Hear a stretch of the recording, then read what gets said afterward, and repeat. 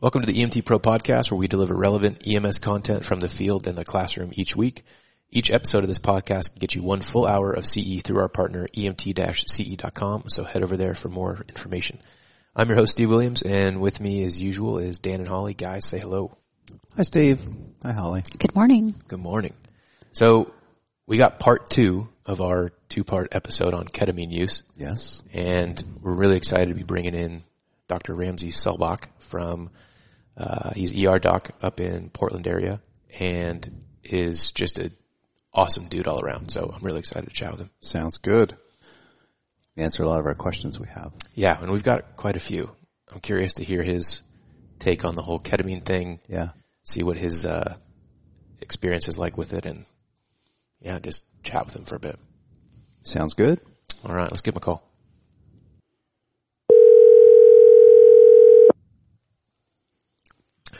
All right. Ramsey, are you there?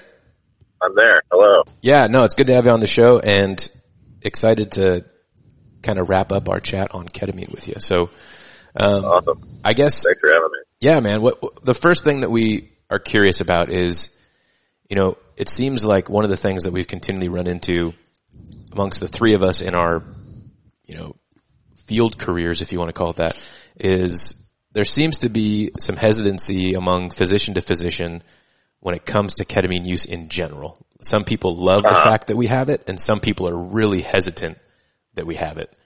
Yeah. And I know I've had a couple doctors who I would say aren't the usual physicians that we take patients to. Maybe they're working a shift randomly in the ER that month, or they're filling in for someone. And we bring, of course, you know, they're the one that we bring the patient on ketamine to. And they seem very like, wait, you did what? You gave them what? And, so nervous. Yeah, Right. and they're very nervous about it. So curious to hear what your take is on it and what your overall thoughts are on the drug. Yeah, I think that's a pretty common, it sort of tends to be, at least in my experience, a somewhat polarizing medication. I think even, you know, I'm only a year out of training, even from the beginning of my residency to the end of my residency, ketamine was kind of like, I think initially this sort of new, it's not a new drug, but like this new sexy drug that people started using for sedations or pain control or whatever, you know, people, I think, really liked it. Mm-hmm. And then in my experience, I think part of the reason that there's hesitancy is there tends to be a bigger range of reactions to ketamine, in my experience, than other medications that we use for similar reasons, like whether it be propofol or, you know, benzos or what have you. I think they're a little more predictable from my experience. I think that's part of the reason that people have had some hesitancy with ketamine. I think it's a great drug, and it definitely has its time and place in the ED, or I'm sure in, you know, the pre-hospital setting for you guys. But I definitely have, in my own experience with ketamine, have had a lot of variable reactions to ketamine that I was not necessarily anticipating. Mm-hmm. You know, people going into the K-hole that people are familiar with, that's never a fun, like the emergence phenomenon where people freak out and then you got to throw a bunch of other medications at them. Mm-hmm.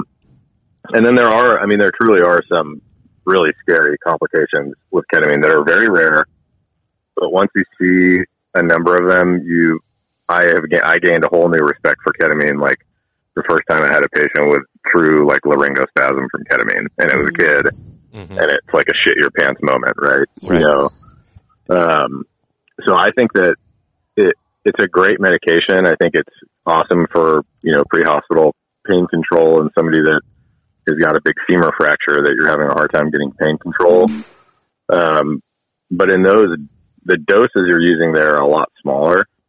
I think you run into issues or sort of more unpredictable reactions when you're using bigger doses for like sedations or the one that really makes me the most nervous is for like the agitated delirium patients, where you're given like a huge slug of IM ketamine that's going to hang out a long time. You know, those patients kind of by definition are going to be really hard to get, you know, like on all the monitors. Like, right. When people are in that way, you know, it's going to be hard to get them on the monitor. It's going to be hard to get them on end tidal. those patients make me a little nervous still, the use of ketamine for that, because of how unpredictable it can be. And I think with big doses, like, you can run into some respiratory suppression. You can run into blood pressure issues.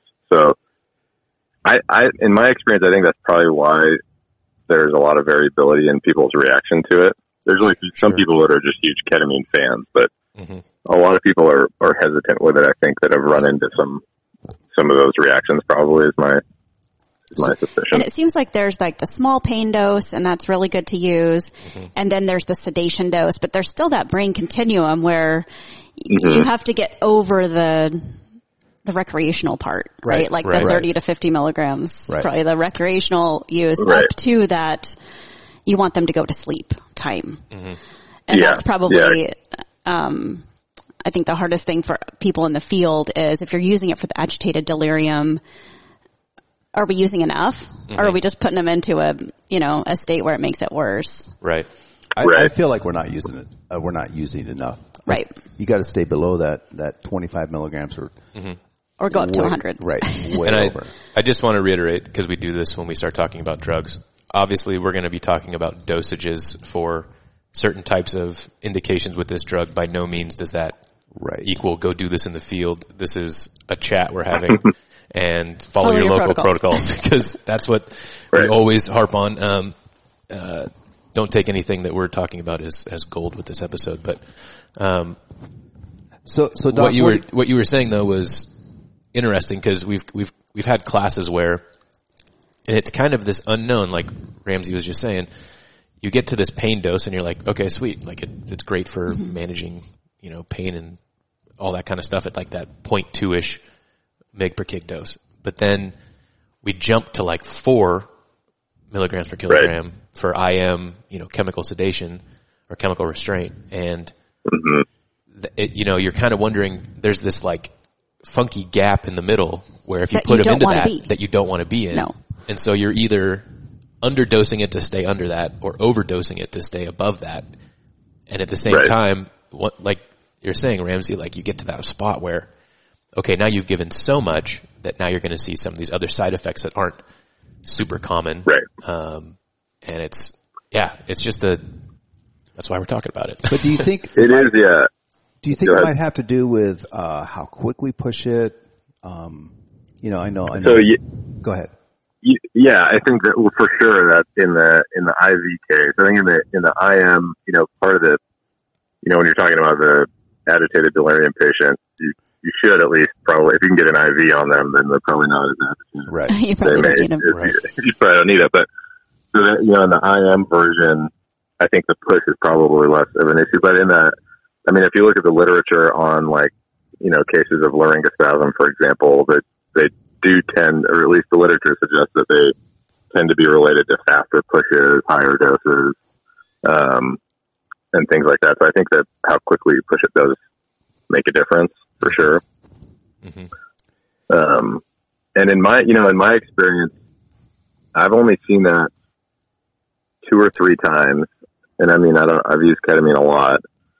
And I can't say, I think they were regular, pushes. They weren't like super fast pushes. But the laryngospasm is profound, like to the point that we didn't have to intubate that patient, but it was pretty close.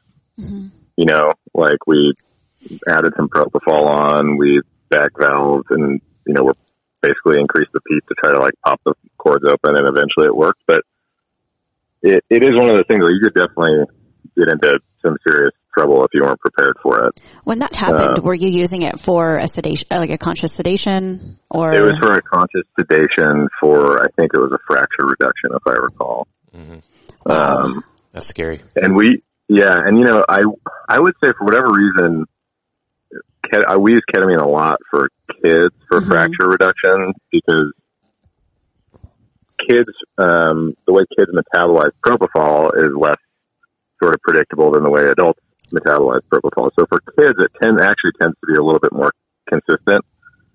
And you don't have to kind of get them like totally down and floppy like you do for some reductions for adults. But so we use it a lot for kids.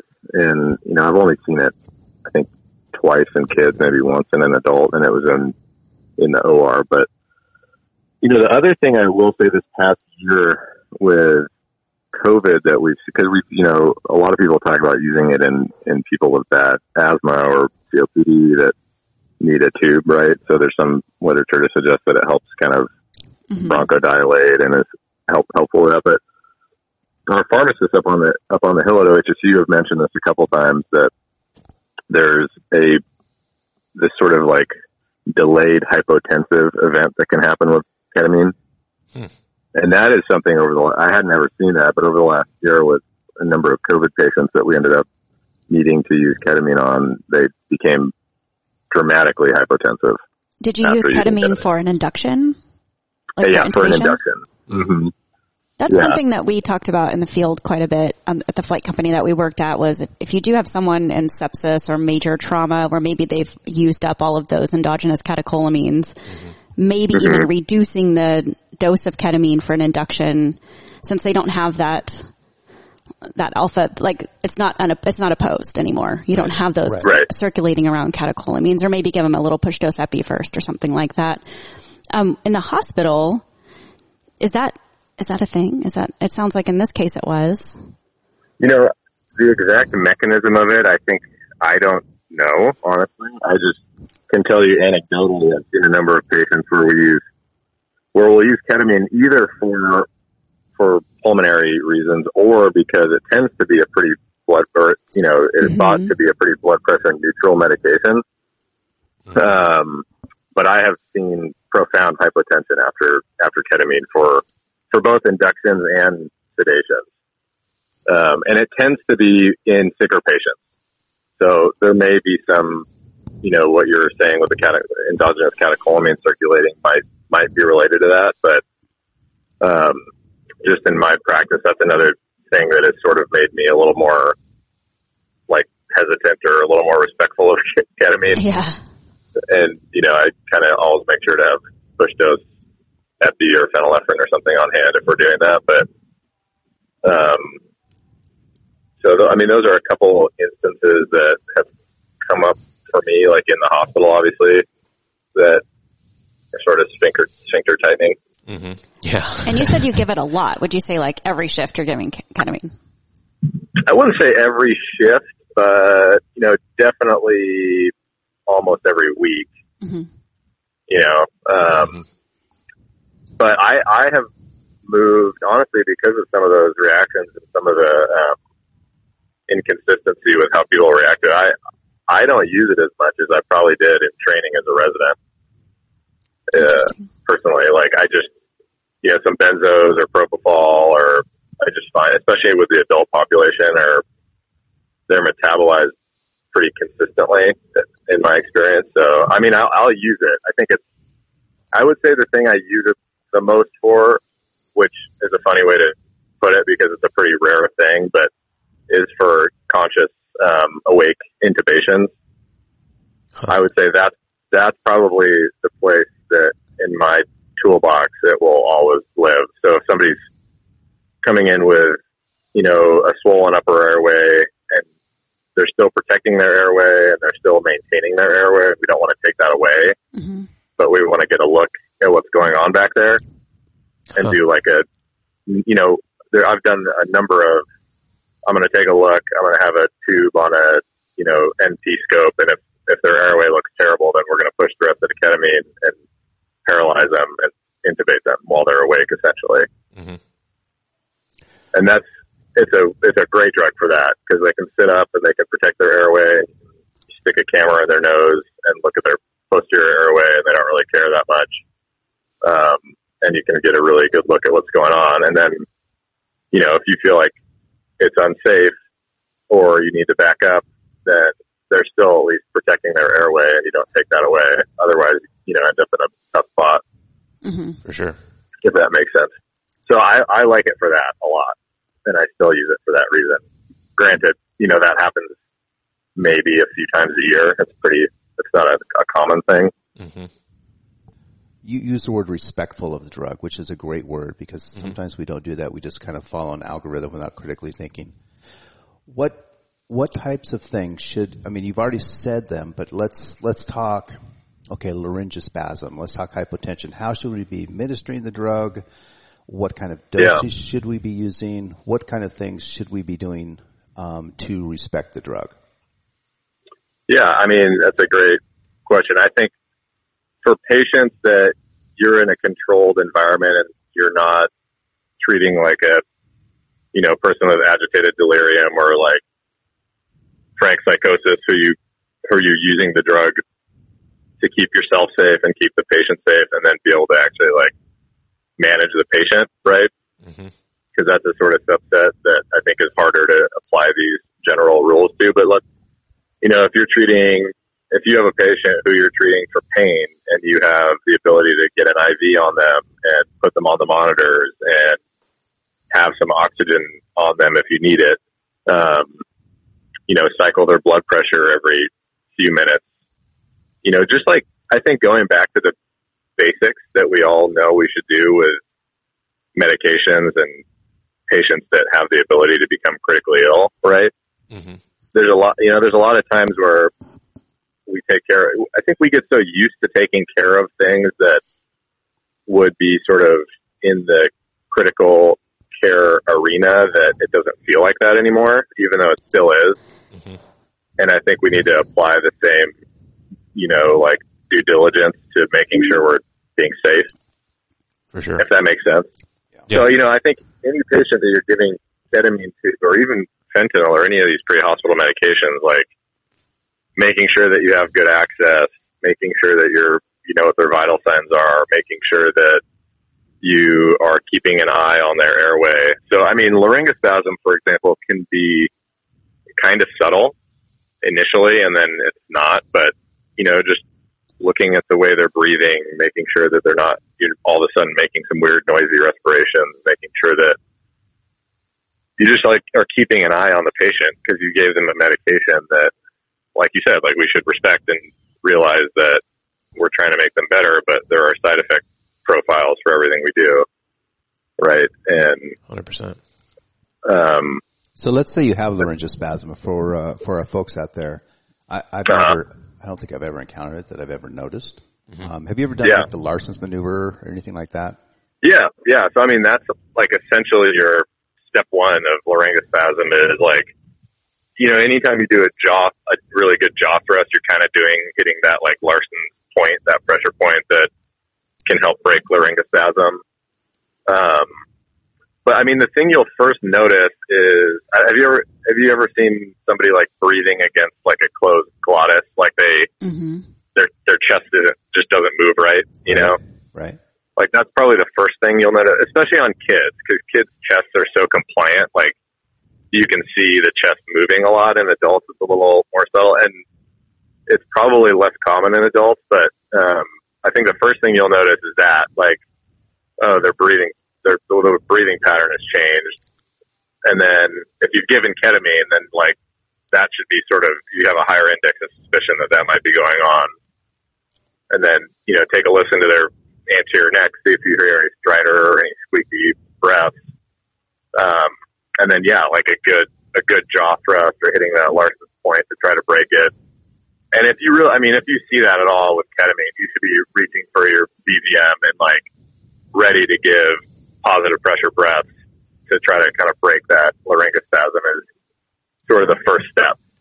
Now, is that laryngospasm going to go on for the duration of like that whole 15 minutes that the ketamine's kind of in its peak effect? It tends to, in my experience with it, no, it tends to be much more short-lived than that. And it tends to break, if you can break it, with the positive pressure with the positive pressure or the, a good jaw thrust, then it doesn't tend to like hang out and come back. That's good to know. Yeah. Usually when you can, at least in my experience, and again, this is pretty rare, and most providers only see this like a handful of times in their career because it is really rare. But in my experience, it's when you break it, you've broken it. But so those are the first steps, right? Like any airway management stuff. And then if you need to really, the next step is, getting them deeper into a sedation with either propofol or benzos, and then, you know, if you need to intubate them, you need to intubate them. Mm-hmm. Okay. Yeah. Yeah. I think the thing that we're using, I would say we're using ketamine most often for is because we've got that patient that Versed or, you know, Ativan isn't really going to touch because they're on some extreme, you know, crazy overdose of whatever they've taken or cocktail of things they've taken. And so the thing that I would say I love the drug for the most is the safety factor, because we're literally not fighting a patient anymore to give Versed and then wait only to find out that it's not going to, touch whatever they're doing. Right. Right. And with this drug, it's, within a minute of receiving it, they are out.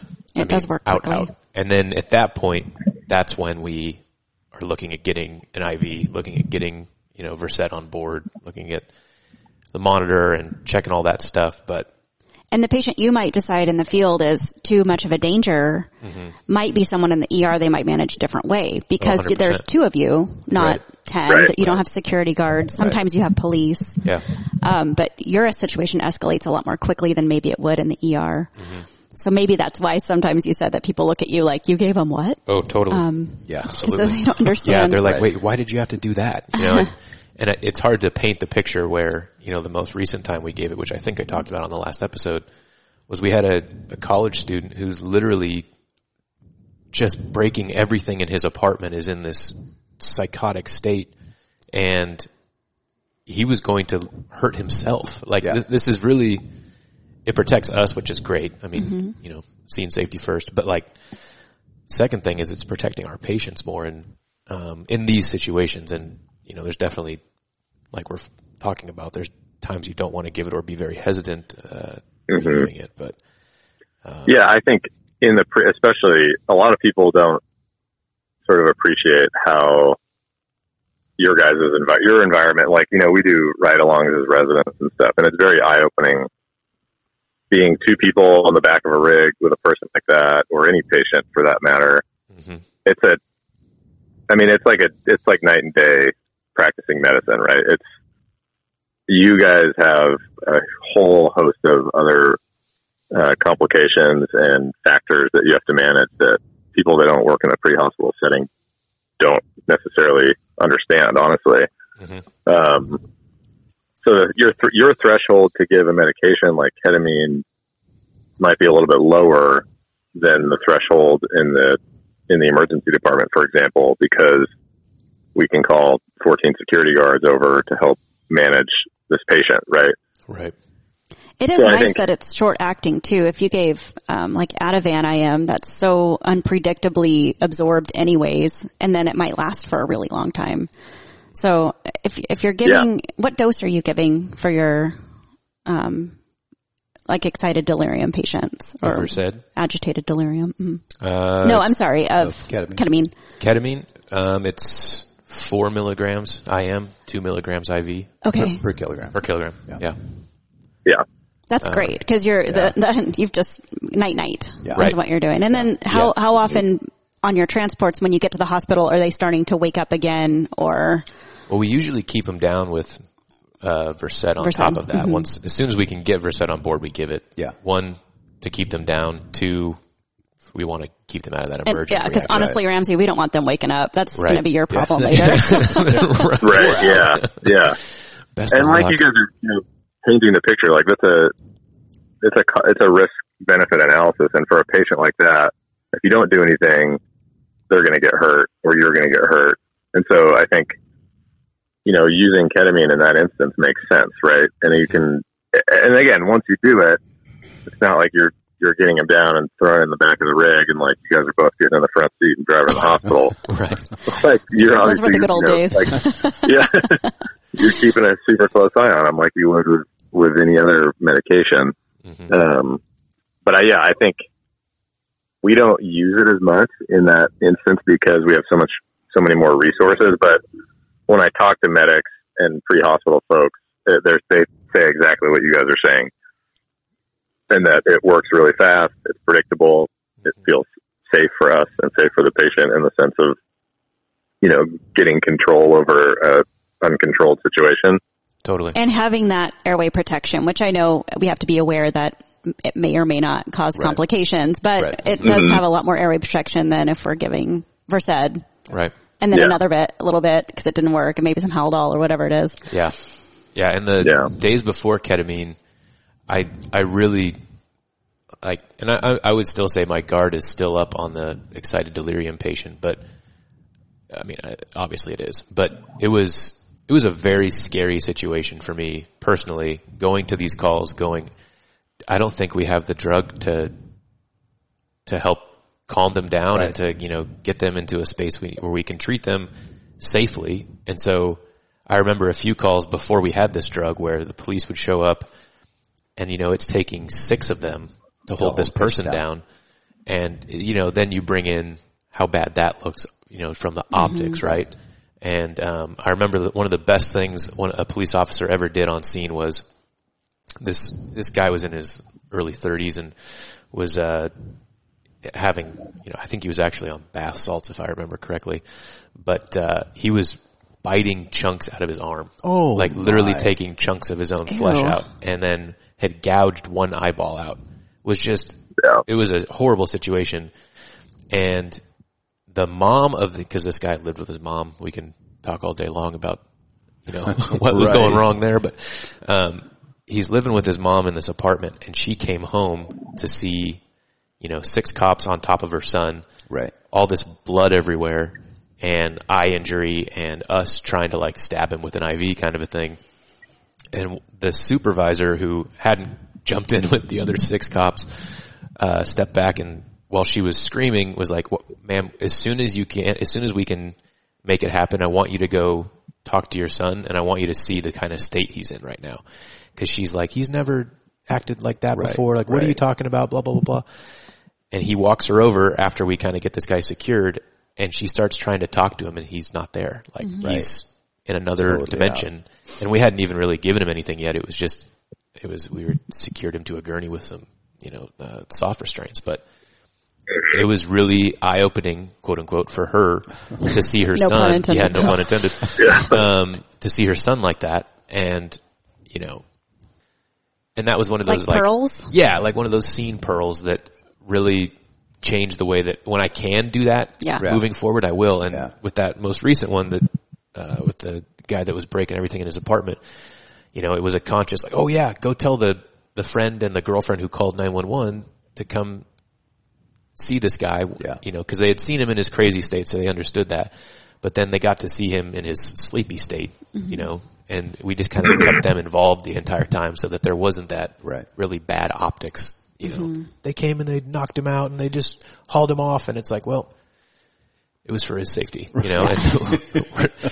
And ours. And sometimes maybe they're head injured or they're hypoxic, and that's the reason they're, so you need to sedate them in order to take care of them for their safety. Yeah, 100%. Speaking of head injuries. What is your take on the TBI and ketamine and all that myth stuff? What do you got for us, sir? Well, I think, you know, if you talk to folks in the trauma world, trauma ICU, some people definitely still don't love it. But as far as I can tell, most of the literature has borne out that ketamine does not, you know, cause increased intracranial pressure or necessarily make it worse. Right. But I would say there are still a lot of things within medicine that take a lot of time. The literature is usually way ahead of practice patterns in everything, right? Even things, we're still doing things that we know are fine, but we don't do them because, you know, 30 years ago they said we shouldn't, and that gets pretty ingrained in people. But so, I mean, I think I probably try to avoid it in head injured patients, even though I think that it's probably fine if you look at the data. And I think there are a lot of critical care folks, like from with the emergency medicine community, that probably use it very comfortably and are fine with it. But again, I mean, like you're saying, you know, the whole crux of all of this is, whether they were head injured or psychotic or agitated delirium or whatever, I think making sure you know what you're treating is critical, like in everything we do, right? Or being aware of this person's acting strange because they're head injured, or this person's acting strange because they're, intoxicated on some drug. Like, the way we manage those patients is different, and it doesn't always work out that way. Sometimes we just throw stuff at people to get a control of the situation, which is fine, and it's okay to get control and make everything safe for everybody. But I think getting back to, like, making sure we're all thinking critically about, like, why are we using this medication right now? What are the complications we need to be aware of in this potentially head injured patient? Like, the amount of head injuries we see in that excited, delirious, psychotic patient that we don't know about is probably a lot, right? Right. So yeah, I think it's probably fine. I think it would be interesting to have, like, a trauma, a critical care trauma doctor on here. They may have stronger opinions about that, truthfully, but I know a lot of people actually aren't carrying anything besides ketamine for induction anymore. Do you guys still carry etomidate? We do. In the field? Yeah. That's our main. I remember we went to drug ketamine sedation. because we couldn't get etomidate. That's kind of how we started using it, and then sort of kept it around. So I know for some places, the only other option is a shitload of Versed. Right. And that's not good either for a brain injured patient. You want to keep their MAPs up. You're going to probably drop their pressure. Exactly. It's that whole juggle. What do we do? Right. And I think, again, it's always important to have other adjunct medications on hand, like some push dose pressors or some fennel sticks or whatever, especially in the brain injured patient. Because, like I said, I have anecdotally seen some wonky blood pressures after ketamine inductions that, you'd want to be able to address and manage if that person was a brain injured patient. And some of that too could be, I know that you would be able to speak to this more because you see a lot more agencies come in with trauma patients, or intubated patients. But we try to be really good at sedation and pain management, but I think a lot of people are not very good at pain management or sedation. So you do intubate with ketamine, maybe. When was their last fentanyl? When was their last Versed? When was their last ketamine? Did you redose it? Or did you just do the one and done and now they're in pain, but they can't tell you because they're still paralyzed? Right. Well, and I'll be honest on that note, like, going back, I was thinking back to paramedic curriculum when I first started kind of, I don't know, I was getting some flack, rightfully so, from nurses and doctors about, why didn't you redose your fentanyl? And it's like, well, it's not in our protocol and it's not something we're really harped on to do, but you dive into the critical care, the flight medic curriculum, and it is thou shalt. Yeah. Right. If you want to be on our medical director's shit list, you do not you do good pain management. Give it. And it's really interesting that just gets omitted. Look at protocols from major areas, and it's not harped on that when you get done giving your, RSI cocktail, hit them with your, fentanyl or whatever else you're carrying. We had, my buddy RSI'd someone and gave fentanyl, this was about 5 years ago, gave fentanyl and got written up. Yeah. When I was a paramedic, we didn't do post-intubation sedation. Nope. Yeah. We didn't give pain meds for abdominal pain or back pain. It was really barbaric. Yeah. So you're basically paralyzing people and letting everything wear off and delivering them to the ER in this terrible, Here you go. I got the terrible tube. state. Yeah. Give him some back. What also, like, it's a lot of the calls, up at OHSU, we get all the, the calls from the, EMS folks where they have questions in the field. And throughout residency, I would get calls a lot. Actually, Brian called me once about giving ketamine in the field because so many patients now are either on, wildly high doses of opioids or narcotic pain medications, or there's a lot of people now on Suboxone, right? And so there's a lot of hesitancy among medics to give things like fentanyl and Dilaudid or whatever you carry that are, traditional narcotic pain medications to those folks on Suboxone.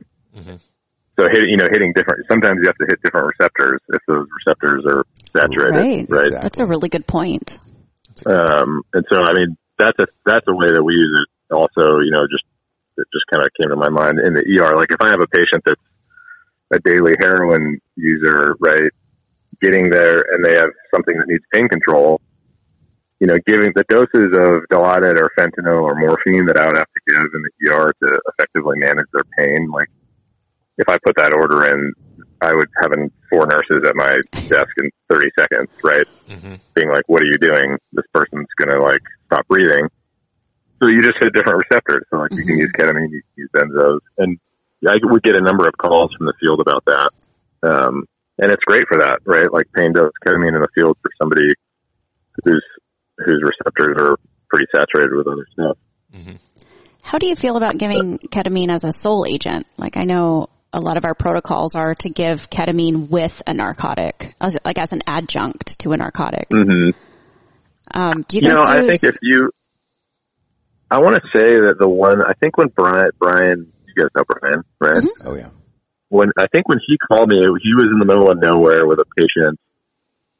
If I recall, I'm pretty sure had a femur fracture and was on Suboxone. And so he basically was like, I don't think fentanyl is going to work, or he was worried that it would, put him in opioid withdrawal rate, which it won't, just so we're not clear on that. It won't, like, you can still use fentanyl. You'll just have to use probably higher doses,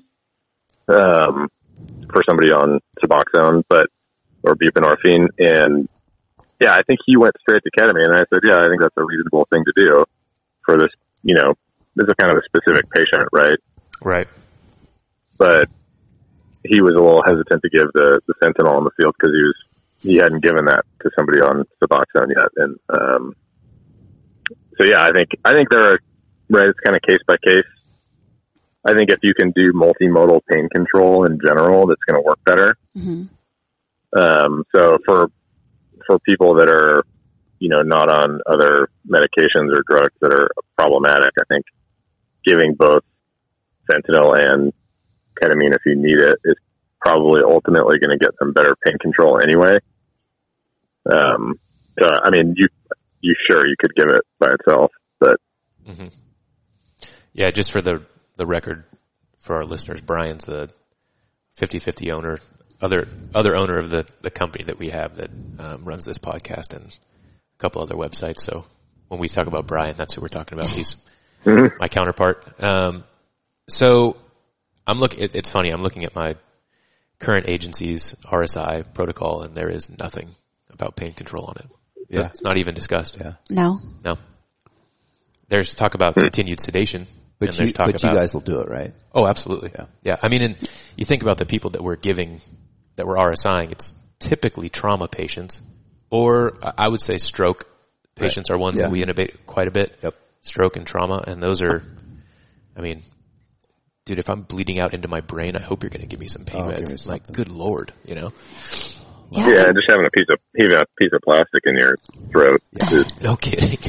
not comfortable, right? It's painful. And pain management isn't the same thing as sedation either. Nope. You know, I mean, you can have someone that's sedated and asleep, but they could still be in a lot of pain. And they can't tell you. That's what's not taught. That's what's not explained very well on a physiological level. What's going on in the body versus, well, they're asleep. Like, they're not in pain. Look at them. They're out. But, and if you're paying attention to their vitals, they might get tachycardic or high blood pressure. But then if there's other things going on in their system, which it's never just one thing, it's masked pretty easily. Yeah, for sure. Yeah, and a lot of the medications we use for sedation do not have analgesic properties. No. Right. You know, so that's another thing that people don't. They think they can just give higher doses of these sedatives, but they're hitting the wrong receptors and they're not addressing like the pain, and then you get people over sedated and et cetera. But I think a lot of it's driven by, in the past, we've kind of been harped on by some of our trauma counterparts that we deliver people too sedated. Now they can't do their neuro assessment. And I get that because sometimes people have protocols. If their GCS is less than 8, they go straight to the ICU or whatever. But it's a balance, right? You don't want them to be under sedated or under pain control or wake up or pull their tube out.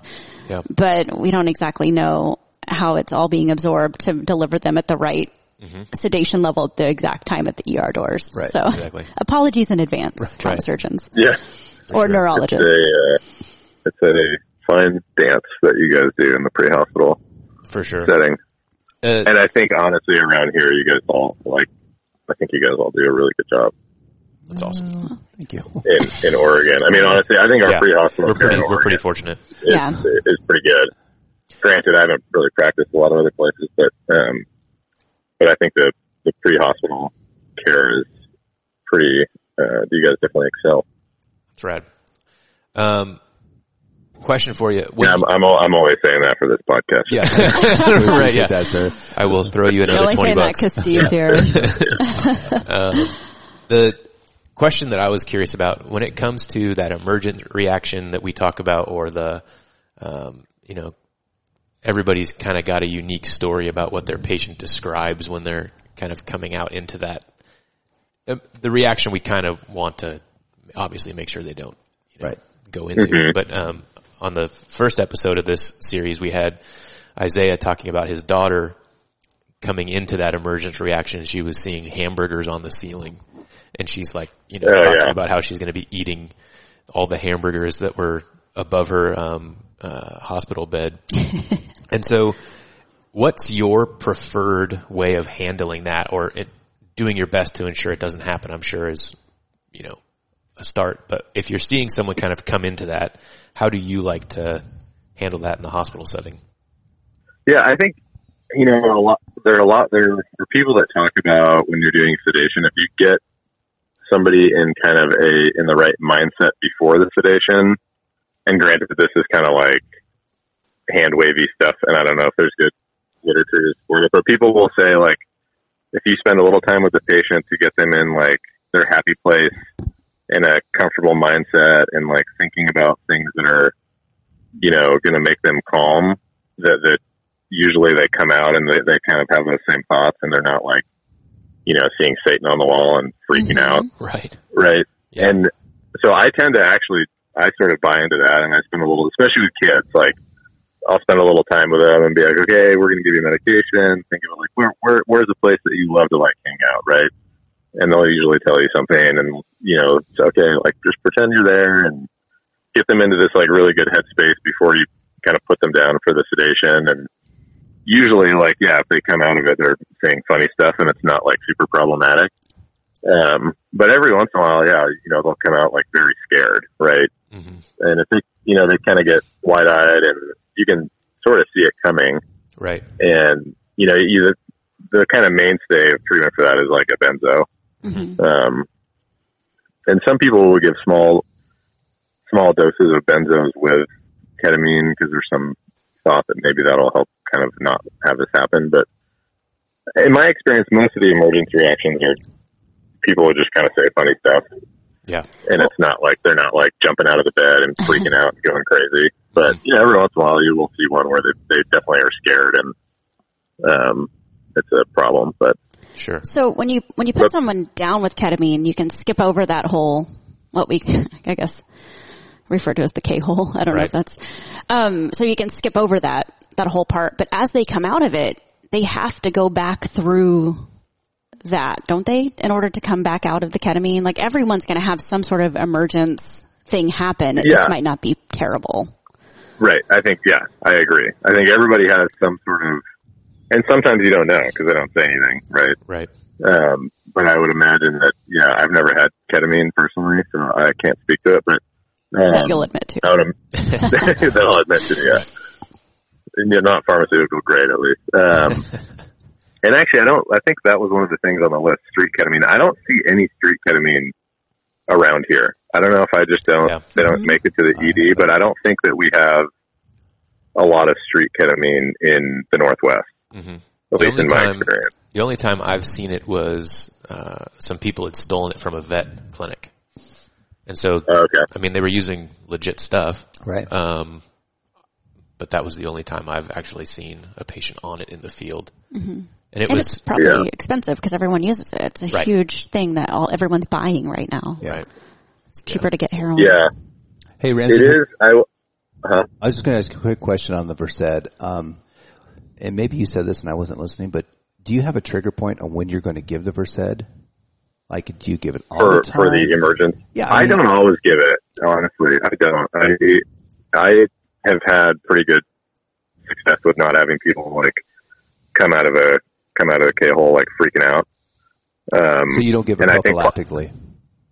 I don't. I tend to not give it prophylactically. Okay. No. And some people do, and you're probably not wrong in doing that. I think it's just, I think then you get some pharmacodynamics of like multiple agents, and like I try to keep things as clean as I can with sedation just because it is easier and makes things more predictable. But I don't think you're wrong in that, and I think there's literature to support that if you do that, you're less likely to have this reaction. And we don't have the luxury of having a nice chat with people before we put them under. Right. And it's usually loud and chaotic, and there's a helicopter, and there's sirens, and I mean, the closest we got was that call where the cops took this guy down. And literally as they tackled this guy, they're talking to him calmly. Like I've never seen it before. It was so freaking rad. And they were like, "Okay, that was a bad choice, but we're still here. We're going to take good care of you." Blah, blah. It was the weirdest thing, but these guys were so on top of it. It was so rad.